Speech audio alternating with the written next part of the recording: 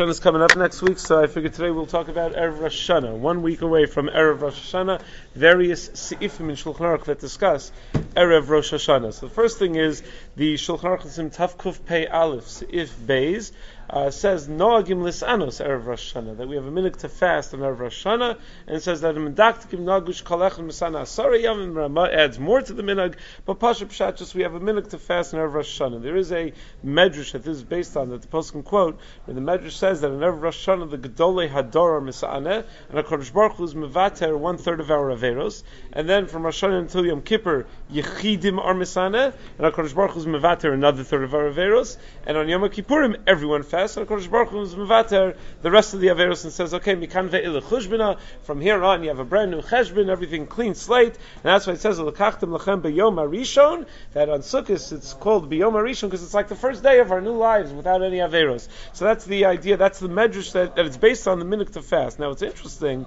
that if that's the medrash that it's based on, the medrash says that the Gedolei Hadar Misan Erev Rosh Hashanah. It does not say everyone should be Misan on Erev Rosh Hashanah. So why do we all fast on Erev Rosh Hashanah? So I was just thinking, I don't know, maybe this is not correct, but I was just thinking that the Gemara in Maseches Pesachim, when it talks about the sugya about what an Am Haaretz is and how you should avoid an Am Haaretz at all costs, the Gemara says that you shouldn't marry the daughter of an Am Haaretz, you shouldn't marry your daughter off to an Am Haaretz, you should marry a Bas Talmid Chacham. And Gemara says, if you can't marry a Bas Talmid Chacham, what's the second best thing?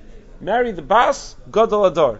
Marry the daughter of Gedolei Hadar. So what does that mean? You marry Bas of Gedolei Hadar. So Rashi over there explains that Gadol Hadar, the way we use the term, is not what Gadol Hadar means in Talmudic terminology. Talmudic terminology meant people who were very involved in the tzibur, people who were askanim in the tzibur. So that's what it means, Gedolei Hadar. So when the Medrash says the Gedolei Hadar Misanim on Erev Rosh Hashanah, so what does it mean? It means people who took on themselves the responsibility of the community. One of the great eitzos to be mezakeh b'yom adin, to be able to be successful in din, is to make yourself indispensable to the community. Because while no individual has any haftacha that they're ever going to survive anything, Klal Yisrael has a haftacha that we are always going to survive. Klal Yisrael never dies. And therefore, perhaps if you make yourself indispensable to the community, that's your best chance on the Yom Adin. So on Erev Rosh Hashanah, the minhag became that we all have a minhag to be Misana, because we all want to put ourselves in the category of Gedolei Hadar. Not in the sense that we're all the greatest Talmidei Chacham of the generation, but in that we are people who are community-oriented people who are worried about the tzibur, worried about the klal. How long should the fast be? So the Mishmur in Sifkat and Yud, in Siman Tavkov Samach Beis, says that you should fast until Plaga Mincha, or Mincha Gedola, different minhagim. The more accepted practice, for Shlomo Zalman Auerbach quotes or they quote from Shlomo Zalman Auerbach in Halicha Shlomo, that the more accepted practice seems to be to fast until Chatzos Hayom. It says in Halicha Shlomo, in footnote 35 on page Vav, that Rav Shlomo Zalman was very perplexed by the fact that there were people that didn't observe this minhag. He didn't understand it. He said, it's Mefurish in Shulchan Aruch, there's no cholek, there's no one who says anything else. It says Beferish in Shulchan Aruch, that's the minhag, that's what we do. He couldn't understand that there were people that didn't observe this minhag, and once they talk about that, they happen to mention in the footnote that Rav Shlomo Zalman also didn't understand and couldn't fathom how people would spend time in Erev Rosh Hashanah doing anything other than the most meaningful activities. Rav Shlomo Zalman, learned a lot of Torah. You don't picture him as like a Tehillim Zagger, but it says that in Erev Rosh Hashanah he would zag Tehillim. He would just say a lot of Tehillim, and he would be mechalik tzedakah la'aniyim. He would be giving out tzedakah. He probably didn't have so much money of his own, but when you have the integrity of Rav Shlomo Zalman, a lot of people probably trusted him to distribute their tzedakah funds. So that's what he would do on Erev Rosh Hashanah. He just couldn't understand how the Bnei Beiso Atzi'irim, it says, the young members of his house, how they would sometimes waste time on Erev Rosh Hashanah. I don't know what the Shari Chesed version of watching TV is, but whatever they were doing on Erev Rosh Hashanah, he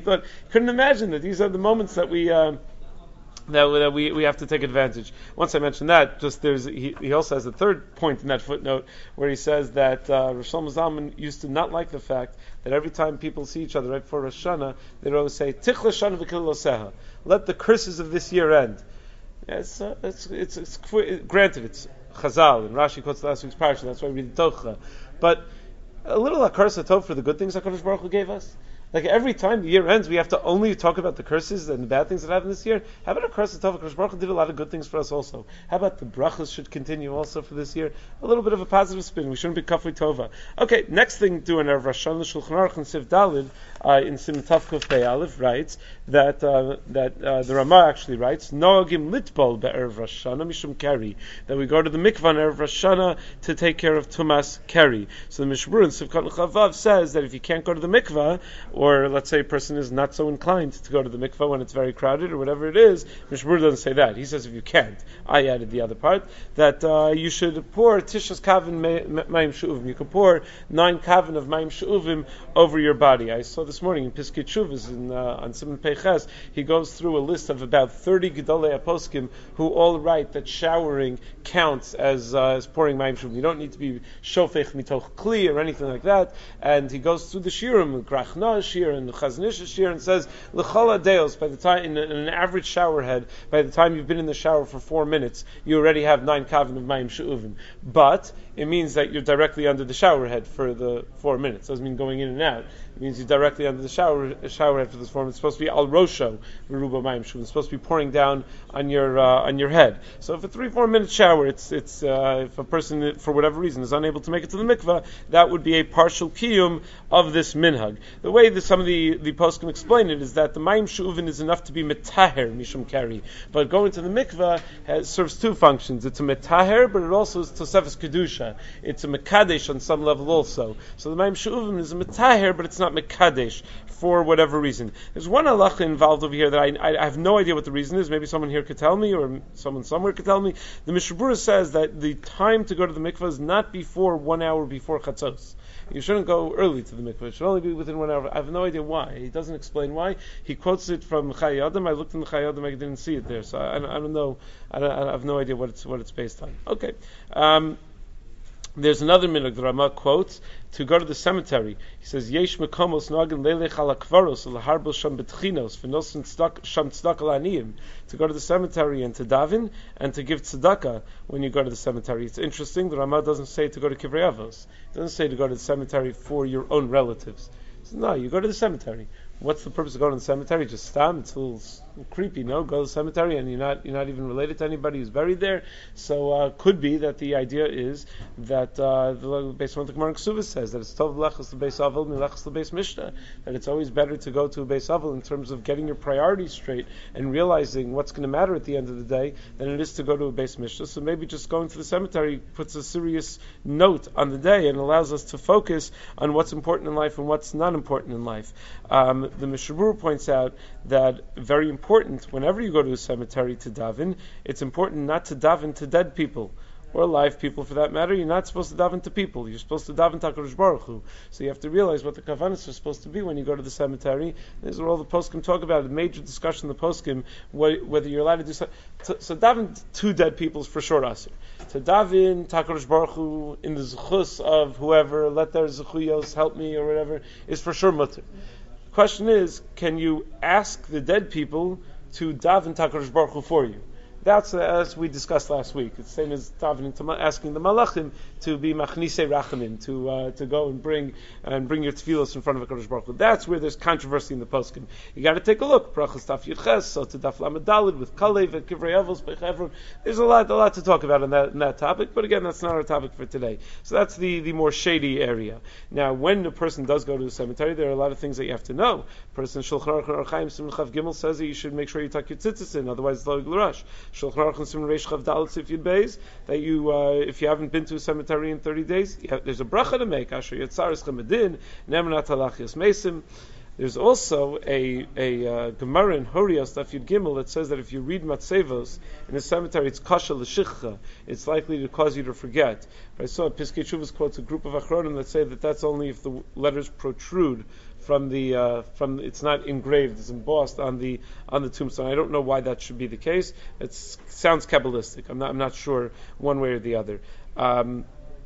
Also, you're supposed to wash your hands 3 times before you go into your house, after leaving the cemetery. I'm sure we're all familiar with that minute for those who have ever been to a levaya cemetery. Another halacha, not according to Shulchan Aruch itself, but Shari Tshuva on the page, quotes a minhag that we do at Taras Nedarim in Erev Rosh Hashanah.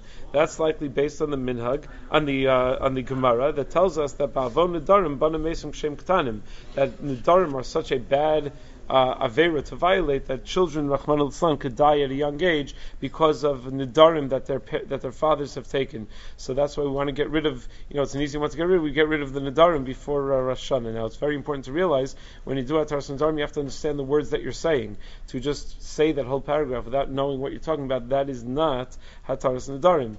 In fact, the Chai Adam says that he's seen great Yerei Shemayim who didn't know how to read Hebrew, didn't understand the Hebrew language. They knew how to read it, but didn't understand the Hebrew language, and they would do it in Yiddish. They would say that Taras Nedarim in Yiddish. That's what it's supposed to be. Now, there are detailed halachas of a Taras Nedarim, which Nedarim helps for, it doesn't help for. Kedai to learn that at some point. Another minhag on Erev Rosh Hashanah is, the Ramah writes in Tavkov Pei Aleph Sif Gimel, that we do not blow the shofar on Erev Rosh Hashanah. Famous 2 days in Mishnah Berurah why that's so, either to be mechalik between Tchiyos Techova and Tchiyos to Rishus, so you want a day off in between, or Kedei La'arviv Es HaSatan, however that works. That somehow confuses the Satan. Some suggest nafkamina might be if you're allowed to practice blowing shofar in Erev Rosh Hashanah. If it's Kedei La'arviv the Satan, he'll realize that you're practicing, and he'll realize that it's still going to be Rosh Hashanah the next day. But if it's to separate between Tchiyos Techava and Tchiyos Rishus, it's enough of a separation if you don't do it in the context of Tefillah, in the context of davening together with the Tzibur. Okay, those are some of the basic halachas of Erev Rosh Hashanah.